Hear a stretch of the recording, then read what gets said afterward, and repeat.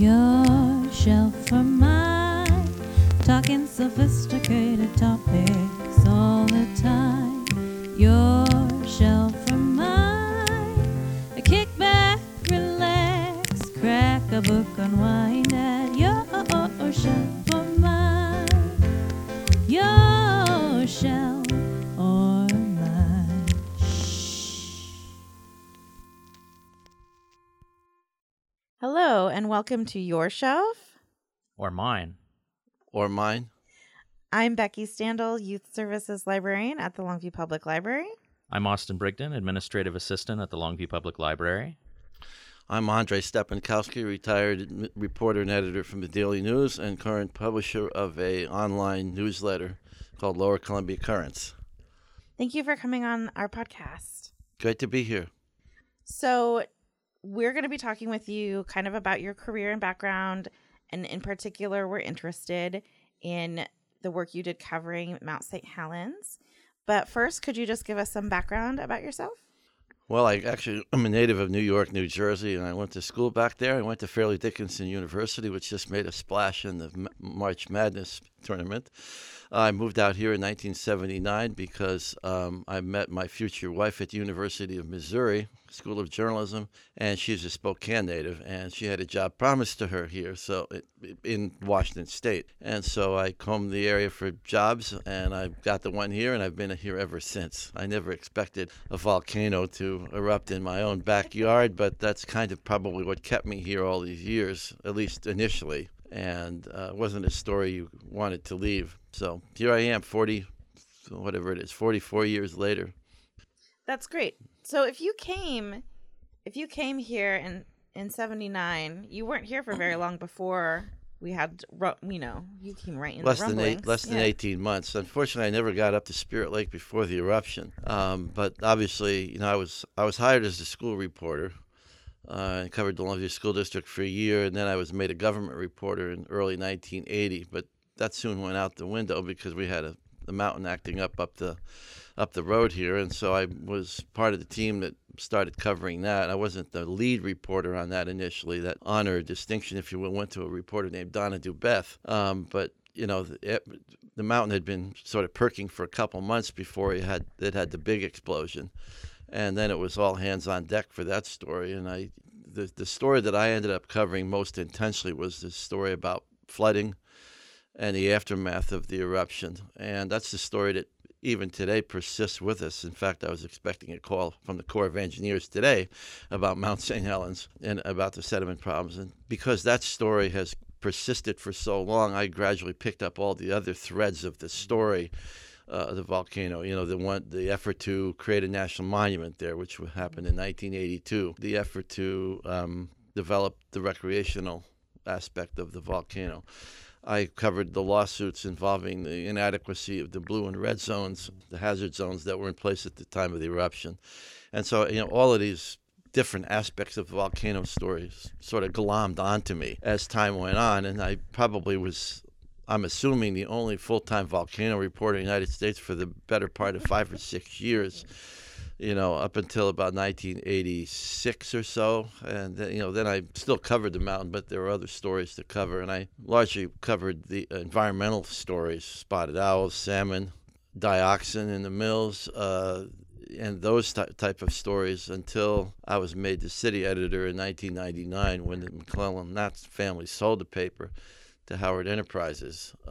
And so from then on, I was an editor, but I still did quite a bit of reporting because the staff was small, it was inexperienced, and the amount of news in this community just continued to escalate. This has always been a very good news community, and what I mean by that, there's just a lot going on here. It's not always all bad, but it's just a very active news town, and maybe that's because we were so adept at digging it up and being close to the community, but it was always fun to work here. But I had to admit, I admit that I came here only expecting to stay 18 months. Oh. Yeah. My wife and I, we were engaged at the time. The mountain blew. In fact, there's a picture of us on the cover of a book called anyways, I can't remember right off the top of my head. At our wedding, a month after, we were wearing ash masks. We were in Spokane because we got married in Spokane, and even though it was a joke at that point. Yeah. But I mean, Totally. the mountain kept me here because it wasn't a story you really could easily leave. And by the time all of that passed, there wasn't a good reason to leave anymore. I'd really grown up even though I was a native of the New York area, I actually grew up in a small town, and I've always preferred small towns because I like to see the people I'm writing for. I think that keeps you more honest because, you have to look them in the eye when you see them at the grocery store, and if you kind of stab them in the back, you feel, you get a real kind of ugly feeling in your gut. And I think that being a small town journalism is such an essential thing because it often sets the stage for bigger papers to do stories too. They get a lot of bigger papers will see what's going on at a small paper, and they'll go and write about it themselves. Or they'll put two and two together and make a bigger, broader trend story out of it. And obviously on Mount St. Helens, I think we were a leader. I mean, people followed us, and that was natural given the fact that we were the closest daily newspaper to it and won a Pulitzer Prize for our coverage of it. I think that speaks for the quality of the work that we did. But we continued to cover it for years afterwards, and it was obviously a defining story for me in my career here. And I think it is for our area, for sure. You said you were part of a bigger team. How many people was that reporting from the... We had at the time, the Daily News had a staff of, I think, 10 or 11 full-time, what you call hard news, city-side reporters. In addition to that, we had the features team, and we had a sports team, and everybody was covering it. We even had a computer technician do a story once. Wow. He didn't know how to write very well, so one of our staff writers had to help him write the piece. But at the time, the McClellan-Nat family still owned the paper. We also still owned a paper in Port Angeles, the Port Angeles Daily News, and we owned the Bellevue Journal-American, which is now defunct. But we were able to borrow reporters from them, too. The first 2 weeks after the eruption, we did in surplus of 400 locally produced stories. Wow. To say nothing about the dozens and hundreds of photographs. And but we covered this story like crazy all year. I mean, there was probably not a day that went by in 1980 that didn't have at least 2 stories about the volcano. And there was, what else was there to cover? Yeah. In a sense. I remember to this day I had been in the run-up to the volcano, the big eruption. I was working on a story about the evolution of the real estate market here, and I'd done a ton of research, and that got all blown out of the water because nobody wanted to read about that. And by the time I could get around to it, so much time had passed, all the research was dated. So it was such an all-consuming story, and I always like to credit it for creating me as a journalist because I admit that I was struggling as a reporter before that, and it gave me something to really focus on and learn how to think like a journalist. And what I mean by that is how to find stories, how to play off the news, how to get around, institutional and informational roadblocks. It just gave me something focus and a story of such all-consuming importance. It just gave me a stage to develop on, and it may have happened anyway, but I always credit Mount St. Helens for making me the journalist that I hope I am. That's like an incredible, I don't know, like stage to come out onto. What was it like? Were there lots of other reporters traveling here? Oh God, the place was packed. I mean, our newsroom, the Daily News became sort of a makeshift bureau for a lot of newspapers across the country. Yeah, I mean, this was a story that was an international story, and so we had a lot of other press here. We had, they were competing for us for stories too, but obviously we had an inside track on more because we knew the geography of it better and so on and so forth. I mean, the stories I remember best from those days that I did are really kind of the people stories. The one that stands out to me the most is a story about the Castle Rock dentist, Bob Manting, and his wife Sandy and their kids. And they had a beautiful house up on the Toutle River that was, at the time, probably worth $250,000. I mean, translate that to today, it was easily $1 million house. And it was just, it was just inundated with mud and ruined. And how gracious they were talking to me. And, they were moving into another house where I interviewed them, and they were offering me pizza. And, he wasn't really crying about the loss of his house. He was crying about the savior of his family. And that his family would persist. The house, and he had worked his patootie off himself, doing a lot of the work on that place, and it all got lost in an afternoon. But I remember how gracious he was, and I remember how gracious other people were. And I think any story of that magnitude, everybody gets impressed by the size of the eruption. I was the first reporter up there. I was in the plane when Roger Wirth took his famous picture of the eruption column that was on Time magazine. It was on the cover of the Daily News's volcano book, which was on the New York Times bestseller list for weeks afterwards. So I was in the plane. I was as sick as a dog when that plane took, because I was so airsick. Oh no! And the first story I wrote from that plane trip was very bad. It was overwritten, and I did much better work after that. But they're all a bunch of memories that I'll obviously live the rest of my life with. But again, the volcano stories that stick out the most to me are the stories about the people. The people involved in some of who lost loved ones and who were involved in the lawsuit, like the Red Zone lawsuit, like the Ralph and Jeanette Killian of Vader. Their son and daughter-in-law were killed up there, and John had been a Weyerhaeuser logger. And could you explain for people who might not know what those lawsuits were about? The lawsuits was filed by some families of people who died in the eruption, and they were filed initially against the state, and then it was modified to include Weyerhaeuser a year later. And the contention was that the red and the blue zones, restricted zones, were completely inadequate, which they were, because they hardly existed on the northwest side of the mountain, where the mountain was bulging 5 feet a day. Weyerhaeuser obviously didn't have any authority to create a zone or not, but there was a lot of controversy about that. Obviously resulted in the lawsuit. The lawsuit was sort of settled out of court eventually. The state was dismissed because of sovereign immunity. But, going back to the Killians, John Killian was a Weyerhaeuser logger and had worked several miles closer to the mountain during the week than where he died. He died at Fawn Lake up on top. He wasn't there. He was there to fish. That was the first weekend of lake fishing up there that spring. And I'll never forget Ralph Killian, his father, said that, Jimmy Carter and Dixie Lee Ray and a lot of other officials, blamed these people for their own deaths. They said, they were lawbreakers of this or that. And, they weren't. John had been in the Navy, and his discharge papers specifically said that he never disobeyed orders. He wasn't a renegade of any sort. His father said that all the officials had to do was apologize for calling his son a lawbreaker, and he would have taken his name off that lawsuit. So it's just stories like that. I knew that I got to know Mike and Lou Moore very well. They were survivors. They had their two young children up in the Green River Valley. They survived total darkness for 2 or 3 hours with thunder and lightning, and they took shelter in an old miner's cabin. So those are the stories that are the most memorable and potent to me, because they speak to how the thing affected individuals. Yeah. I was really struck. We had a woman come out and do an event here who did a biography of David Johnston, and she really emphasized the victims. And I grew up here. I grew up with my grandfather. They lived up West Side Highway toward Castle Rock, and my grandfather was a real enthusiast, collected all kinds of clippings and photos and all kinds of things.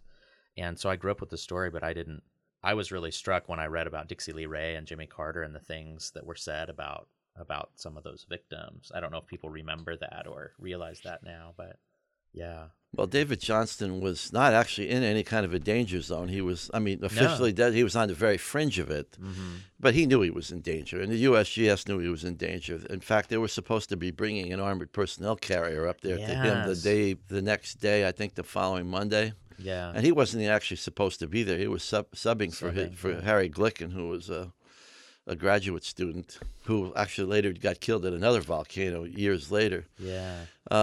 David Johnston was no renegade, but the USGS needed somebody up there. It's doubtful the armored personnel carrier would have saved him. It probably would have just been blown right off the ridge along with the rest of it. I didn't know him. He obviously was made famous for the comparing the volcano to a keg of dynamite, which he was, there's a lot of controversy about how the USGS brass reacted to that. Some people say he was certainly upbraided.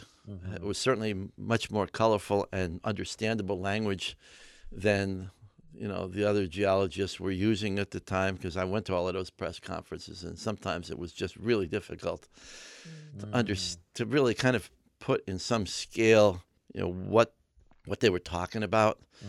But that said, I mean, the mountain did surpass all the known precedents in its past.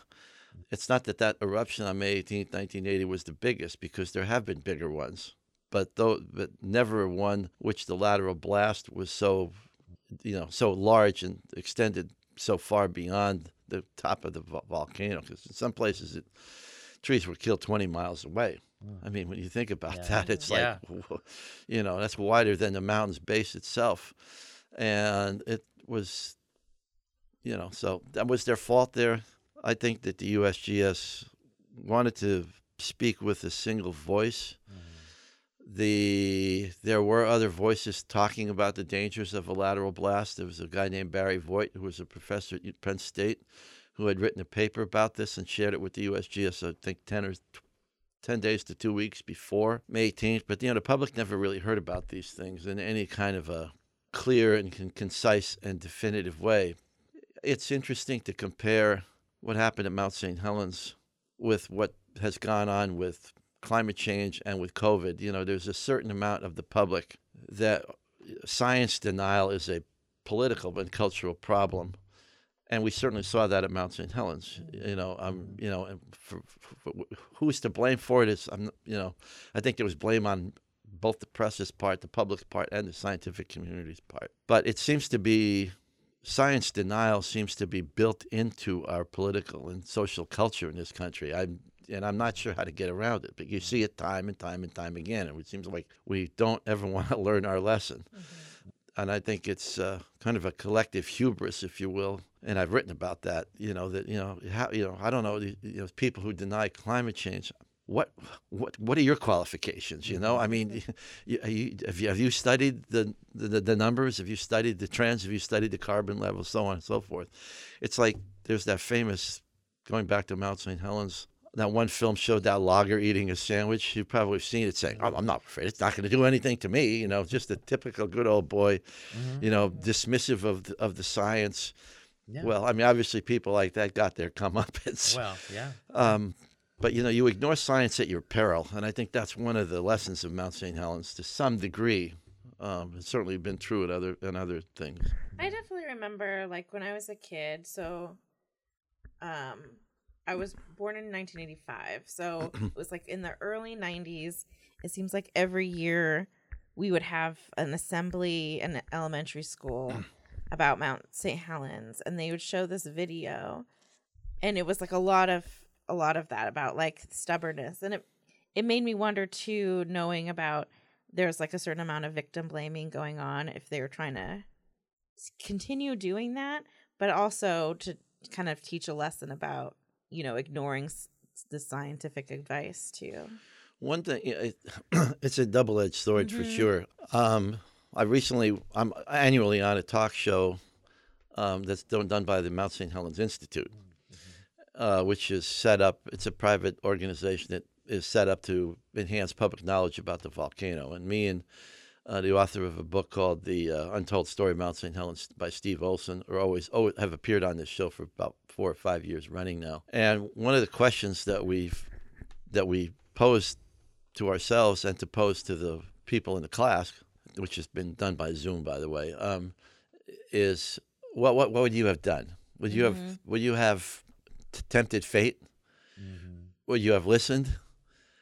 And about 2 weeks before the big eruption, me and 2 other reporters and one of the reporters' girlfriends went up the South Fork of the Toutle River to take a look at the volcano. Now, we were far enough up there where I don't think we would have been killed, but we were perfectly legal.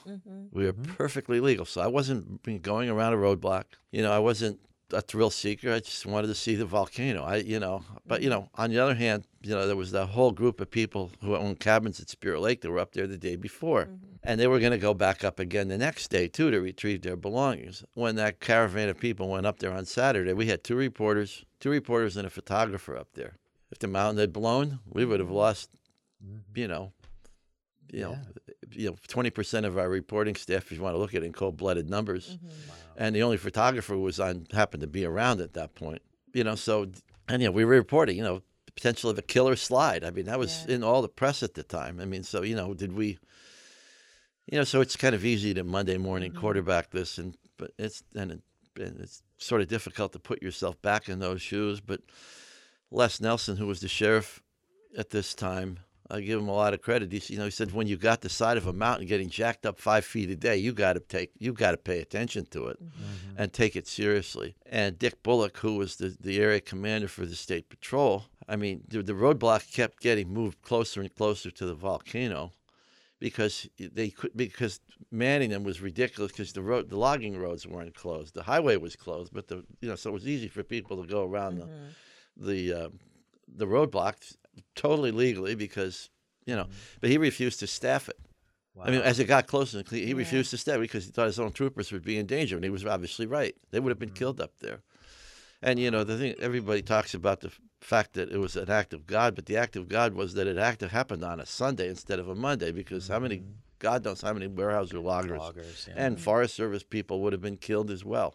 I mean, the deaths for an event of that magnitude were miraculously few.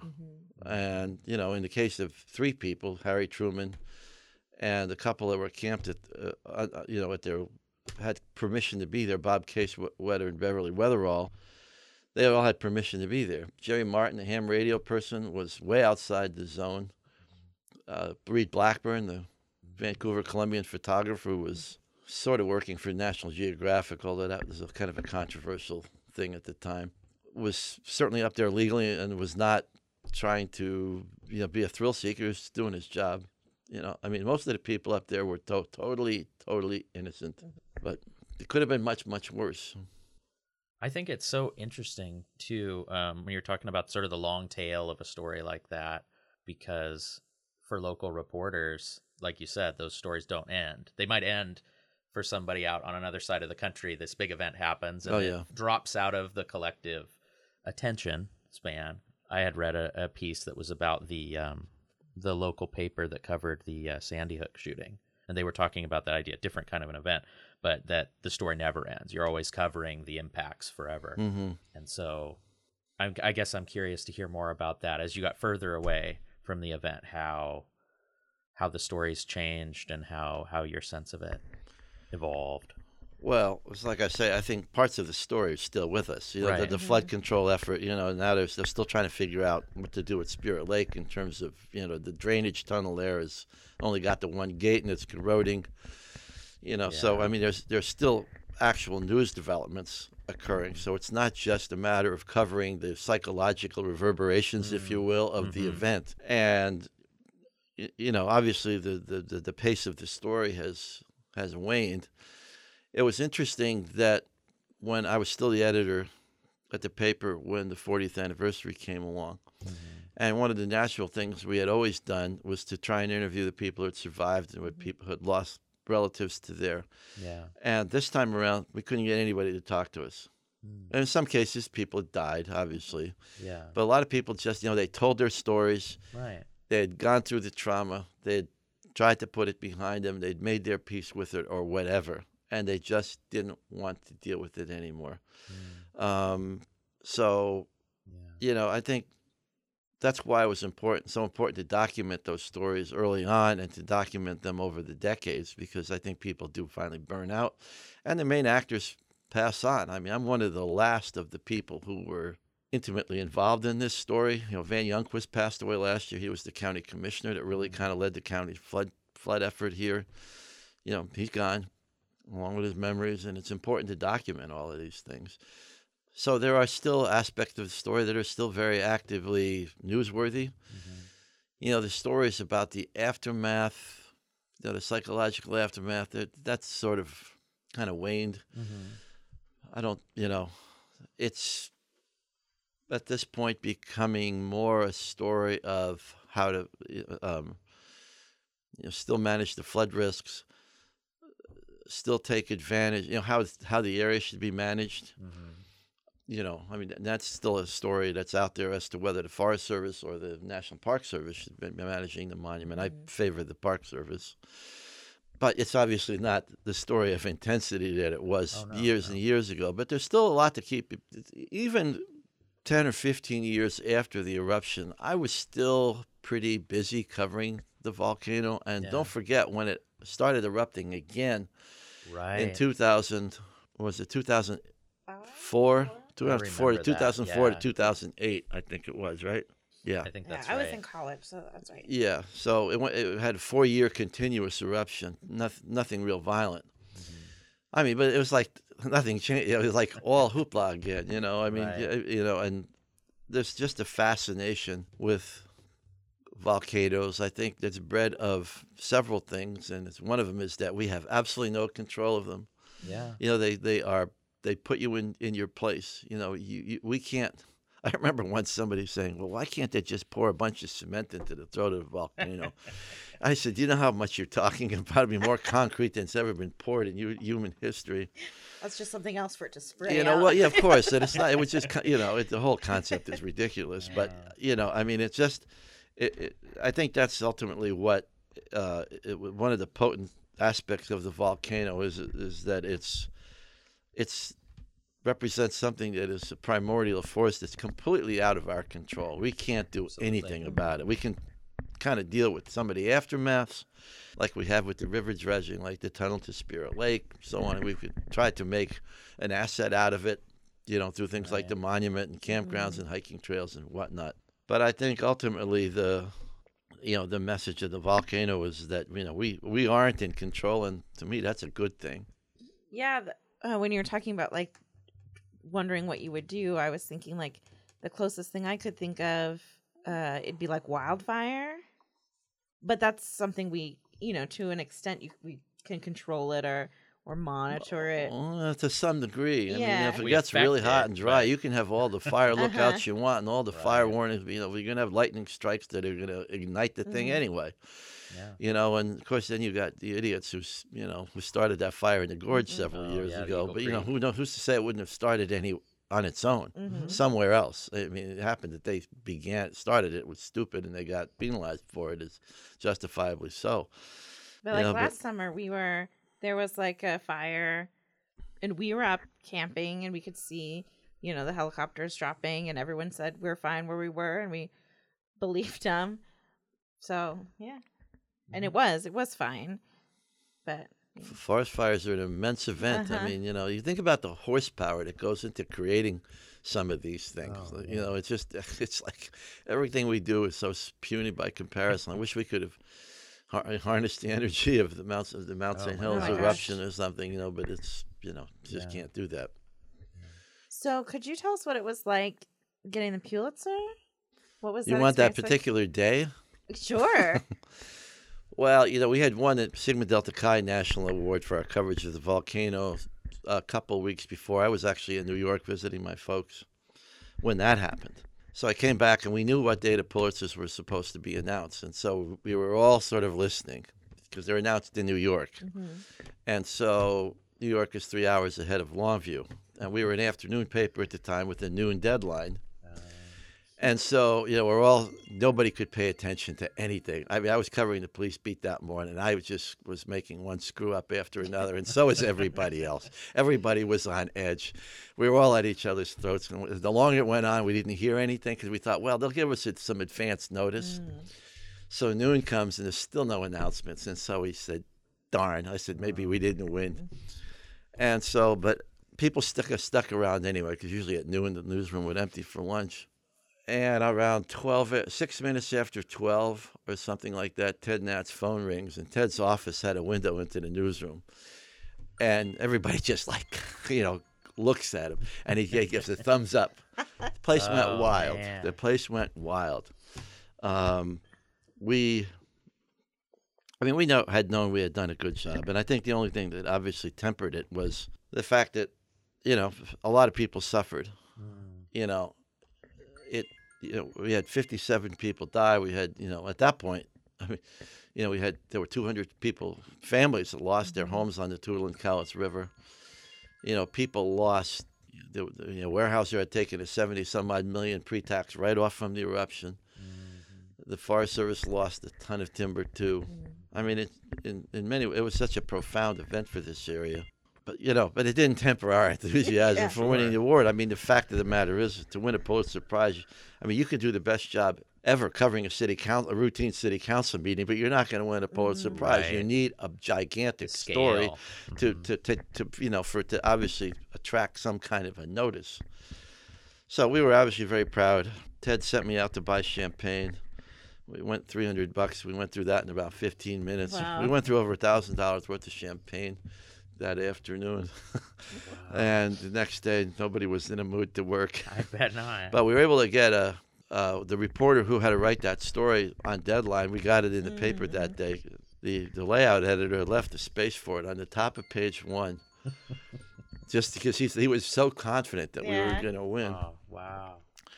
And, we were faced with, well, what are we going to put there if it doesn't happen? But it came. So Bob Kreider had to write the story in like 5 minutes. And which is, for a story like that, it almost writes itself. Shag a couple quotes from the publisher and the managing editor, and you've got it, So it wasn't that it was a supreme journalistic thing, but it was just funny that it came down to that. Yeah. But it's interesting how... it was obviously nice to win that award, and it's something that I'll be proud of the rest of my life. But I was only 24 years old, 25, when I won the Pulitzer, and I like to think that I've done much, much, much better work since then, and I have. But it's not. It wasn't of a scale that was ever going to measure up to that kind of august level. So that's one of the thoughts I've always had about it. The second is that. Yeah, you can win a Pulitzer, but if you don't get the school lunch menus right and all the other routine news that goes in the paper, the first thing people will do is throw it in your face. Well, you won a Pulitzer, but you can't get such and such right. This little, and it's important. I mean, people rely on the paper.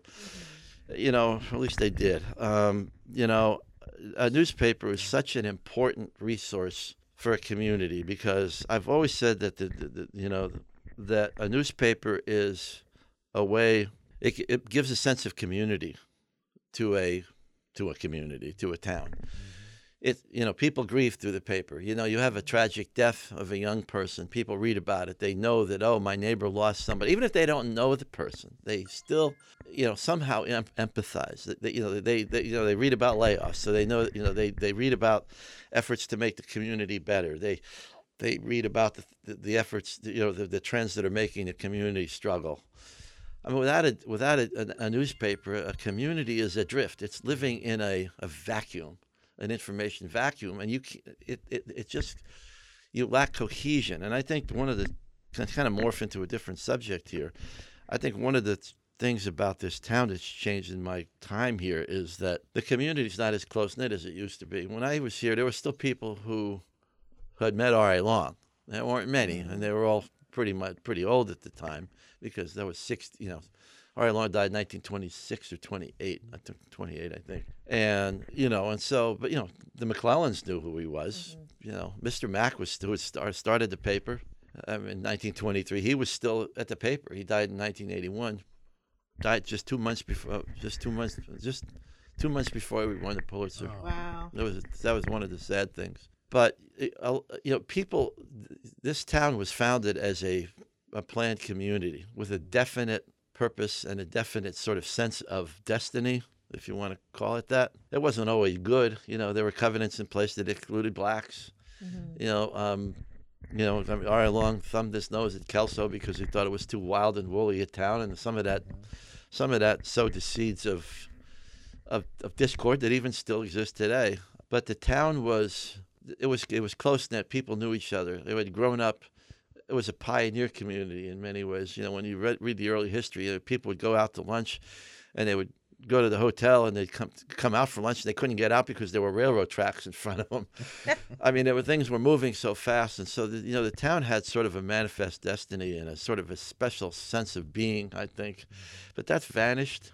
Partly, as a result of that generation passing away, partly because we have a hard time. The community is getting older, and we're having a hard time replacing with younger people. Not the fact that you two here are young people is a hopeful thing, but if you look at the statistics, we don't, a lot of young people they go to college and they don't come back here. And so people point to the lack of educated workforce here. Well, it's not that we're not educating them; it's just that we're educating them and they don't come back. It's my grandmother used to say, you raise them for somebody else. Well, this community is doing a lot of that, and we need to find some way to attract young blood. We need to have people. We need more people here to have fresh ideas. And I think that's one of our biggest, as we celebrate 100 years, I think that's one of this community's biggest challenges of what kind of a community do we want to be, and how are we going to give another boost of energy and rejuvenation to the R.A. Long's planned city. This town was started with vision, but it doesn't have a lot right now. There are some, we've had some successes on the industrial front recently. Weyerhaeuser, Norpac, just as invested in $50 million there. Yes. West Rock has invested new money down there. So, the pulp industry on the waterfront looks like it's going to be in some decent shape for a while. Modern commerce through that's so dependent on Amazon and stuff like that needs boxes. Well, we're making plenty of them here, that's a good trend. There's that new development up in Castle Rock, Cowlitz Landing, and then Klamath has an industrial park down there, but these industrial parks have been slow to fill. You look at the Longview's Mint Farm thing, that's hasn't generated anywhere near the jobs that it can. We have a housing problem here, which is why part of the reason we have a homeless problem. Part of the reason, but if you look at the studies, the number one reason for homelessness is not mental health problems, it's not drug problems, it's affordable housing. And not to say those other things are not issues, but that's job one. And we're not creating enough. And we're not creating enough opportunity for young people to come back here and enjoy themselves and find quality of life. And there's plenty to have around here. We're not far from the ocean, we're not far from the hills, we're on the water. But we need to improve the amount of amenities and the number of the stock of housing that is appealable to a younger generation. I wrote recently about our rivers, and our rivers here have always been used for industrial purposes, and I think and certainly for the era that this town grew up in, that's understandable. But I think that our vision for the waterfront should be broader than that and should include things like, I suggested that the port turn its Barlow Point property into, high-end, condominiums, or it's like a combination of condos and recreation parks type of thing. Is it going to generate the amount of tax dollars that a heavy industry would? No. But I think it creates energy, and it'll create vitality that this community sort of, to me, seems to be lacking. So, moving to our second century, I think the biggest challenge is trying to find a new vision for the town, reverse the decline of the aging population, and basically kind of finding a way to rekindle Longview's and this county's whole sense of identity. Because I think one of the things that's always appealed to me here is that this is not part of Greater Portland. I don't live in Troutdale, where I could be living in, in Sandy. I could be living in Beaverton. You don't know. There's nothing to distinguish one town from the next. This town is. Kelso and Longview together are sort of an oasis because of the geography and its distance from the Longview-Kelso area.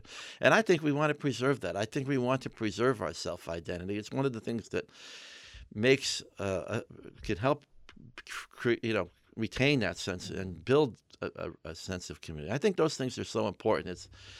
Are they tangible? They're tangible. Are they economically tangible? I don't know. But I think in the long run, they're all good things. What are you up to right now?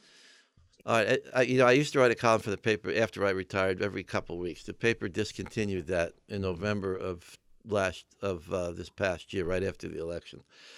I'm not going to get into the reasons. Obviously was not a very pleasant thing for me. but might be a blessing in disguise for me.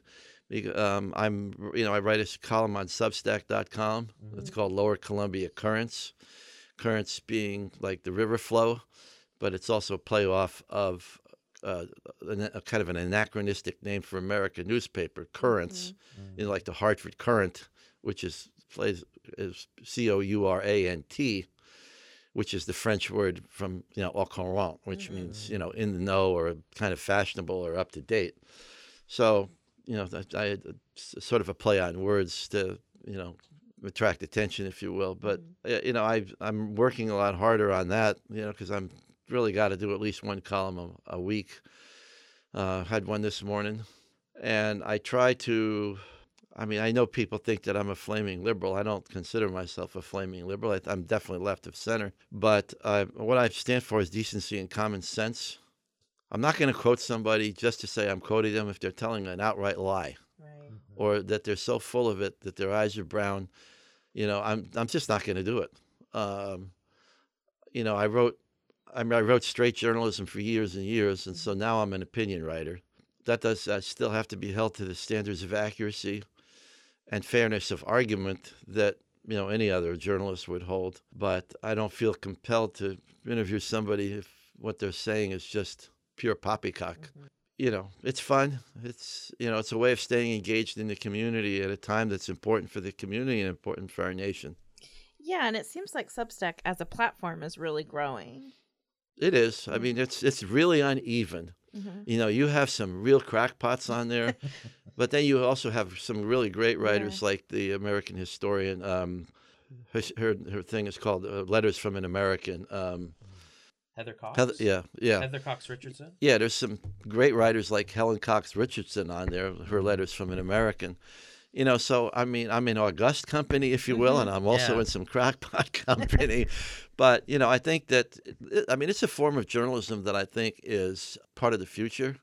The one thing I will go into in terms of my history at the Daily News, the editor, when she discontinued my column, told me, well, you don't understand the new journalism. And I find it very satisfying that I am engaged in the new journalism with this thing. Because, I don't need it. There's no capital costs. Yeah. There's absolutely no capital cost except having a computer and an email account. That's all you need. And I don't charge. I've had several people pledge, but people might think that I'm crazy for doing it for nothing, but that's how strongly I feel about the need for it. Because as I said before, the importance of a newspaper and a newspaper's voice in a community is so essential. And not to sound egotistical, who better than me to write this for this local community? I've been a journalist in this community for 43 years. I think I still have a pretty good reputation, though some people call me Comrade Stepankowsky. But, I wouldn't have been in this community for 43 years if I didn't establish a reputation for accuracy and fairness. And I think the fact that the newspaper doesn't do many editorials is a niche that needs to be filled, and I'm glad to fill it. And I hope that people find it interesting and rewarding.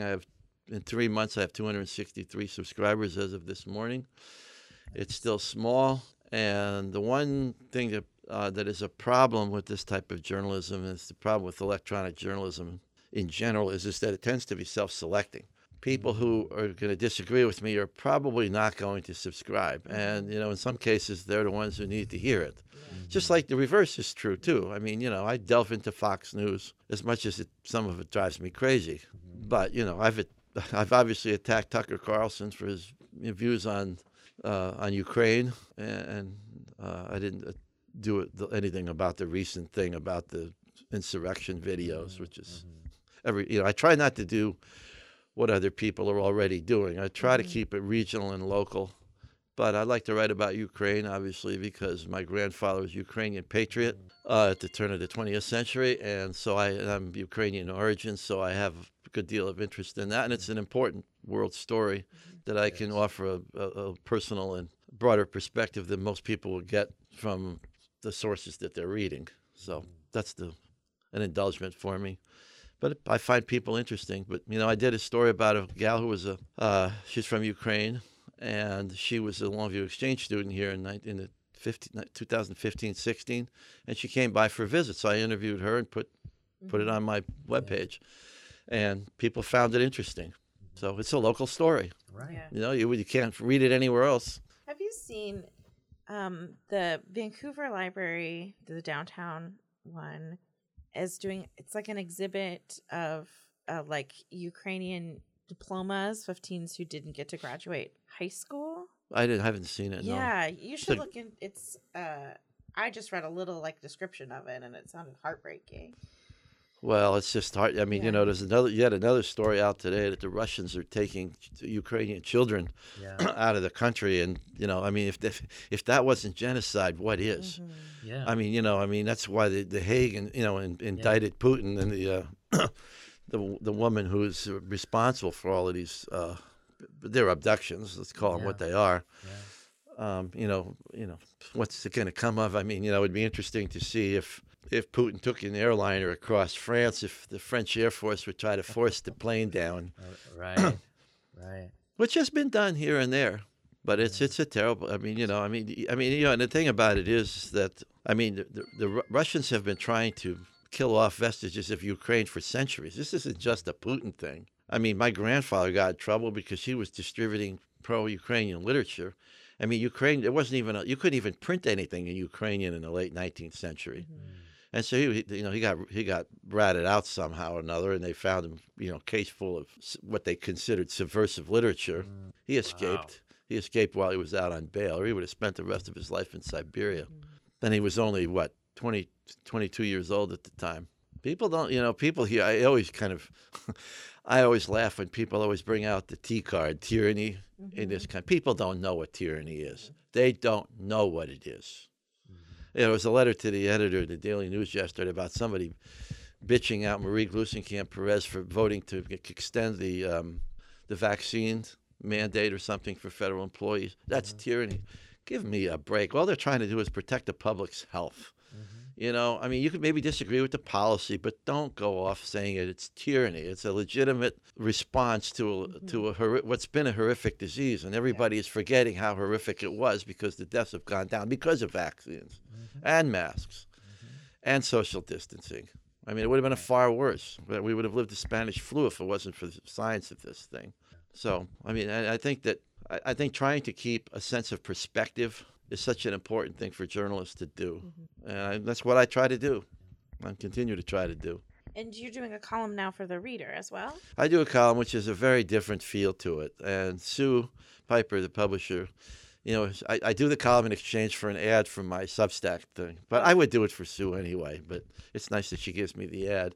But it's a different type of writing. It's more philosophical and sort of, the first one I did was My Love of Rivers. And my goal, I don't have a long bucket list, I said, but one of them is to wade at least into every major river system in the state. I can't visit every river, but I can at least get into the system, the valley, if you will. I mean, you could go into the Columbia and have half the state covered right there and then, but I don't count that. But it was just why I love rivers, why they're important to us, how they, sitting by them makes you think about life and kind of the Buddhist way and how much control you have of your life and how much nature's in control and whatnot. The last one, the one that's in this issue this month, is about the value of solitude.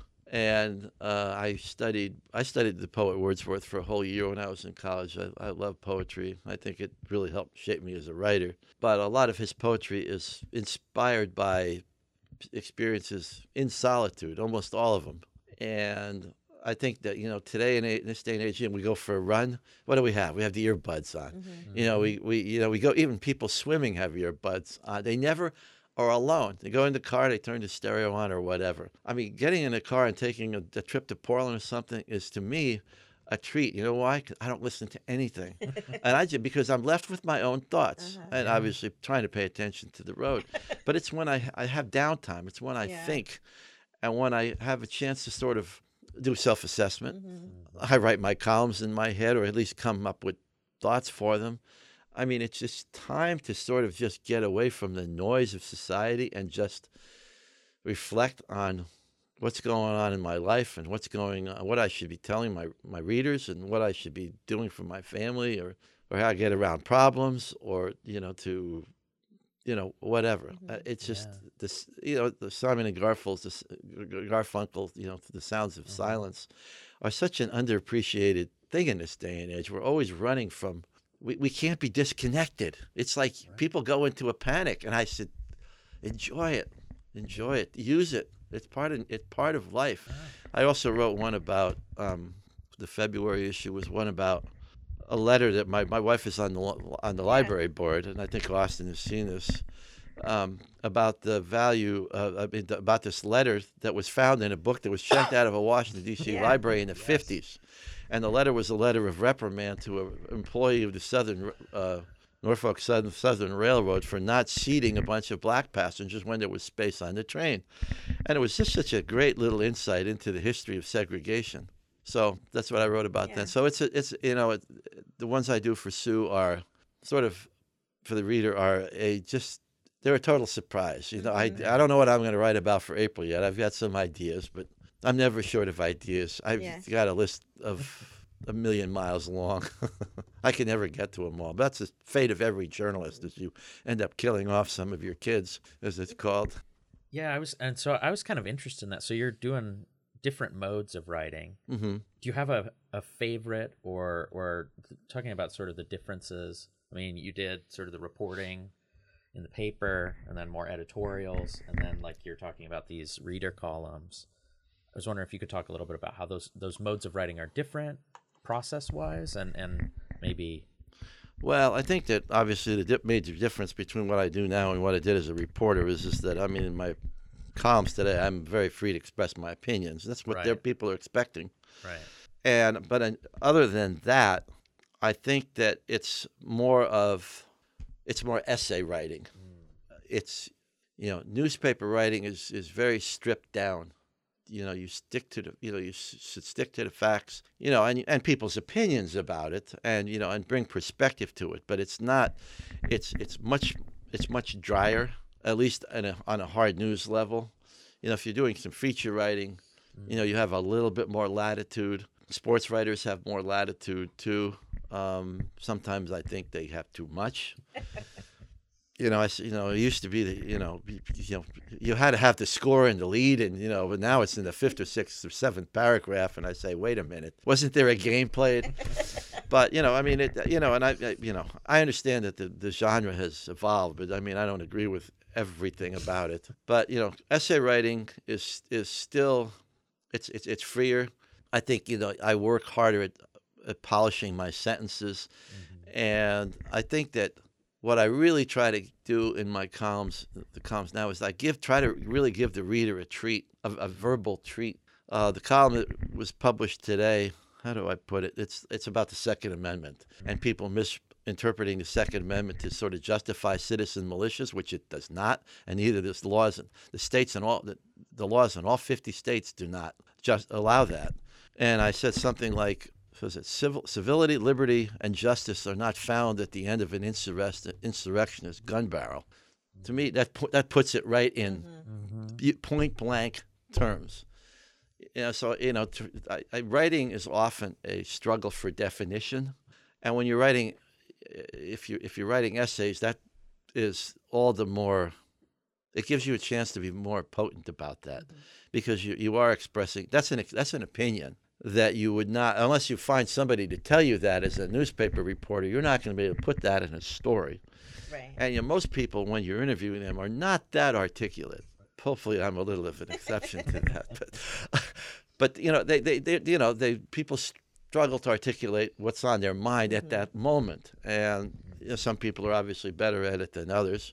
People who are used to speaking on camera or in a courtroom are better at it than others, but a lot of news sources aren't. And so, this gives me the chance to do the speaking for people who might feel the same way I do, but don't have the verbal ability or the time or the insights or whatever to sort of nail it. I think a great writer, I'm not necessarily putting myself in that category, but great writing, I'll just say that great writing expresses what most people are already thinking, but they put it down they express it in a point blank, clear way, and the people say, I had that thought, but I wish I didn't know how to Yeah. say it. And that's the thing as a writer that gives me more satisfaction, almost as much satisfaction as anything else, because I've told people something that they probably felt but didn't have the words to articulate. I also write for the Chinook Observer. Oh. And some of the stuff that appears on Substack appears in the Observer, but sometimes I do a separate piece for them, which then also appears in the Astorian, because they're in the same company, East Oregonians.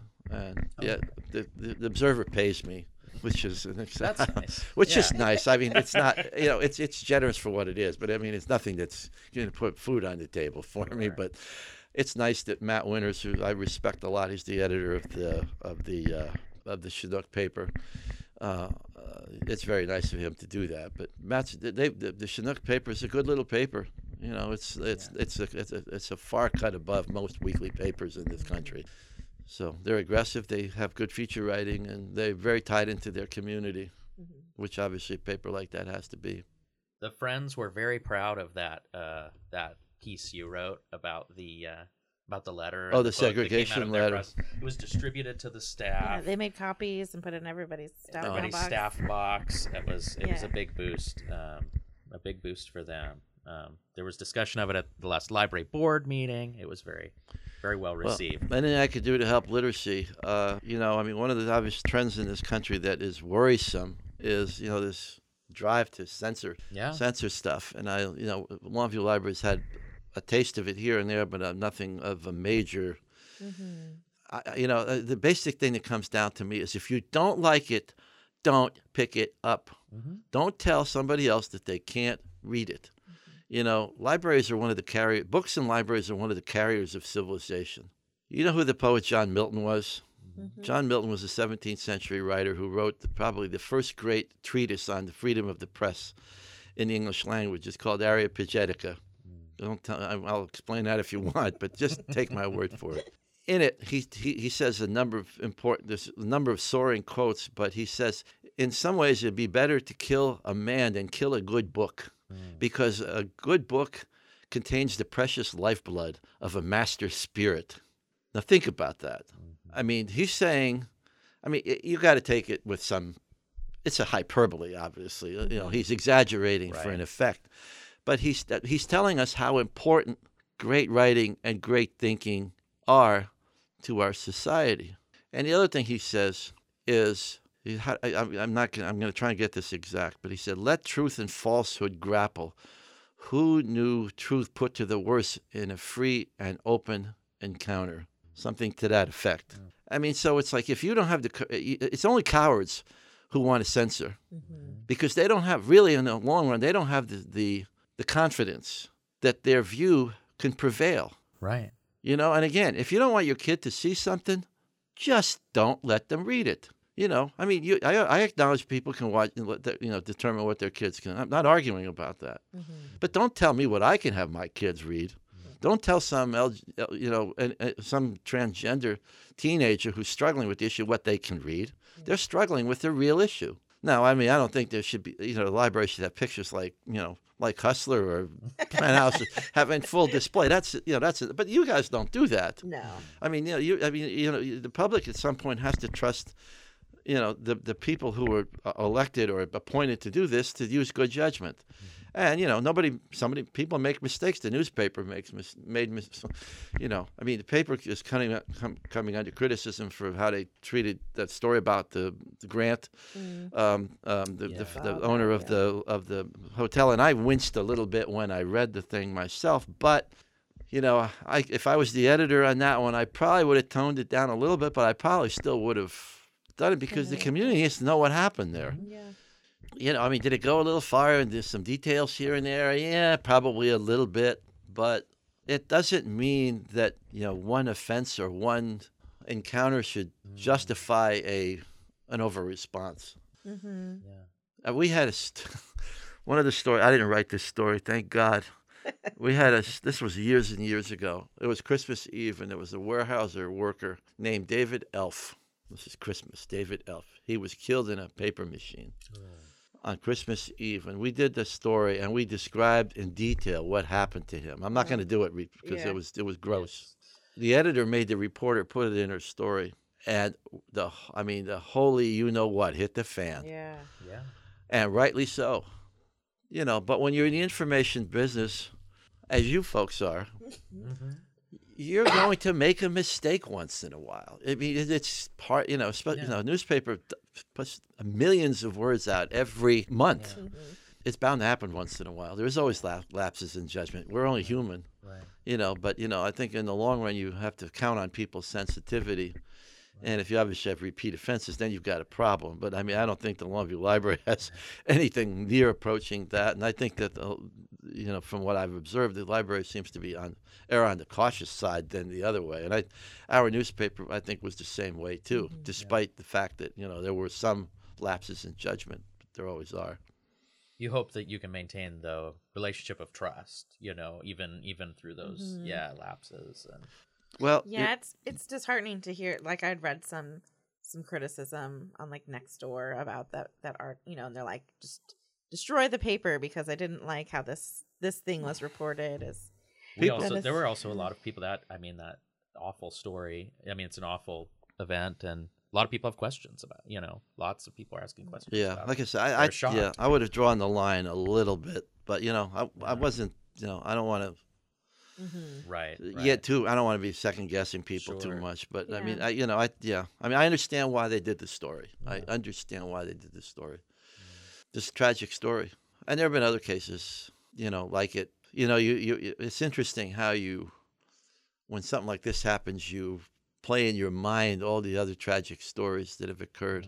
There was a guy, 20 some odd, more than 20 years, 25 years ago, named Russell Durskin, who had some mental issues, but he was functioning. He was functioning. He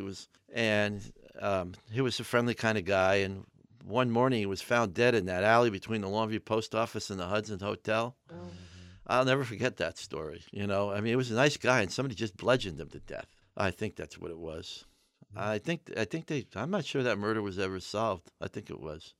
And there was another one. It was a big guy named Steve Wilbur killed in Rainier back in 1980. I covered that story, and the drugs were involved in that. That murder has never been solved. And to this day, 42 years later, I still wonder if the killer's still alive. I have a hunch it was a group of people. But, you never forget those tragic stories. And, that's why a newspaper has to do them. Because, I mean, there's a thirst for them. And people might think it's ghoulish on one hand, but it tells us something about our society, and it tells us something. It gives us opportunity to know something about the neighborhoods that these things occurred in. It tells us something about the crime in our community. It tells us something about the people involved. There are multiple reasons. I mean, and where you draw the line on taste is, of course, varies with every story. Could you tell us why you ultimately stayed in this area?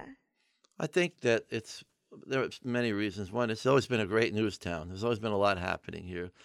Two, I really love the fact that the newspaper was so close to its readers during my tenure there. I mean, the paper and the town grew up with one another. And I like the fact that this is still not a suburbia.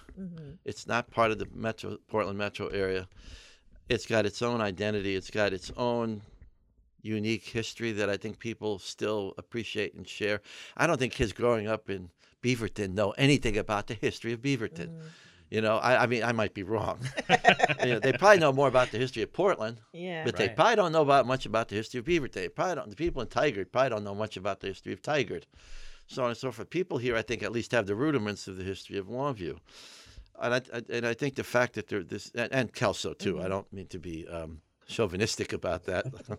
And Kelso has a fascinating history. It's very different from Longview's, and I find that appealing too because, I mean, I like to kind of fancy myself at least a little bit of an intellectual, but I have a rough and rugged side to me too. I played college ice hockey. I camp and roughneck and all of that stuff. So I appreciate Kelso's logging history and its boisterous history and so forth and so on. And it's obviously a much older history than Longview's. But I think ultimately the sense of community is what kind of kept me here, and knowing I'm writing for people who cared about what I was writing about. And unfortunately, as I age, I'm 67 now. A lot of my friends are either dying or moving away. We found out in the last couple of days that two of our closest friend couples are moving out of town. Oh. I mean, that's a bummer, but I'm not planning to move myself. My daughter lives in Seattle.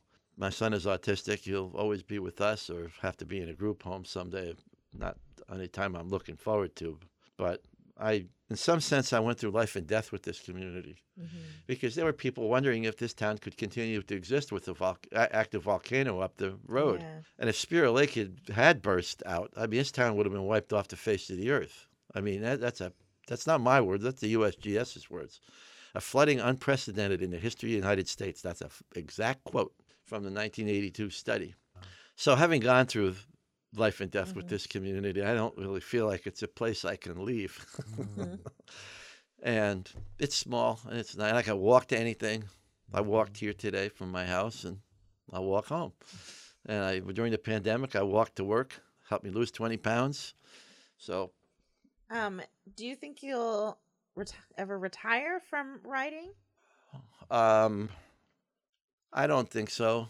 I don't think I'll be doing a column every week for the rest of my life. I mean, whatever that is.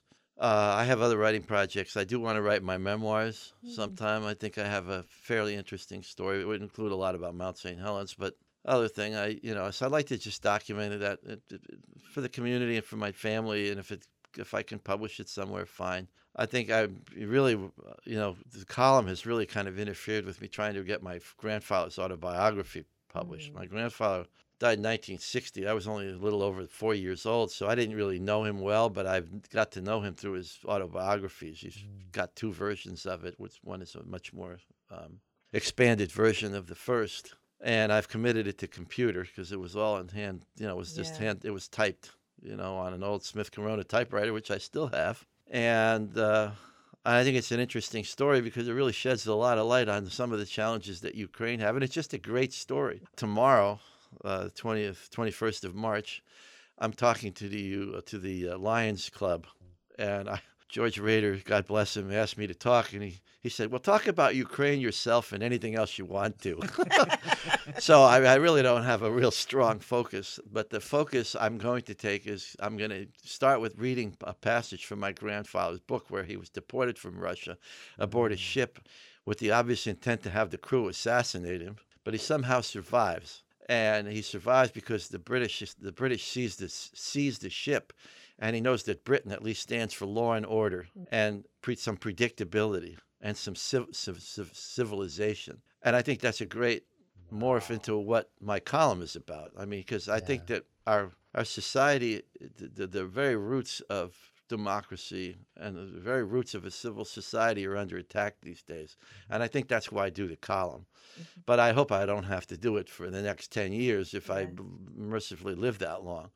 But I do want to get around to those other things too. But I feel like the community needs the voice. It needs the voice of experience. It needs the voice of somebody who knows the history of the town and can articulate it in a way that's brief and I hope not too partisan. I will admit to being somewhat partisan, but people say they want journalists to be nonpartisan. There's no such thing as a human being that's nonpartisan. What you hope for is somebody that is fair. And when there is objective truth or something staring you in the face that's obvious and you would completely ignore it, then that goes over a line. But show me a journalist that doesn't care and I'll show you a journalist that's bad. Yeah. Because they won't have any passion about what they're writing for. And that's going to come across in their reporting and in their writing. And the reader's going to be left wondering, why should I bother with this? So I hope if I've been anything as a journalist, I hope I've been passionate. That's great.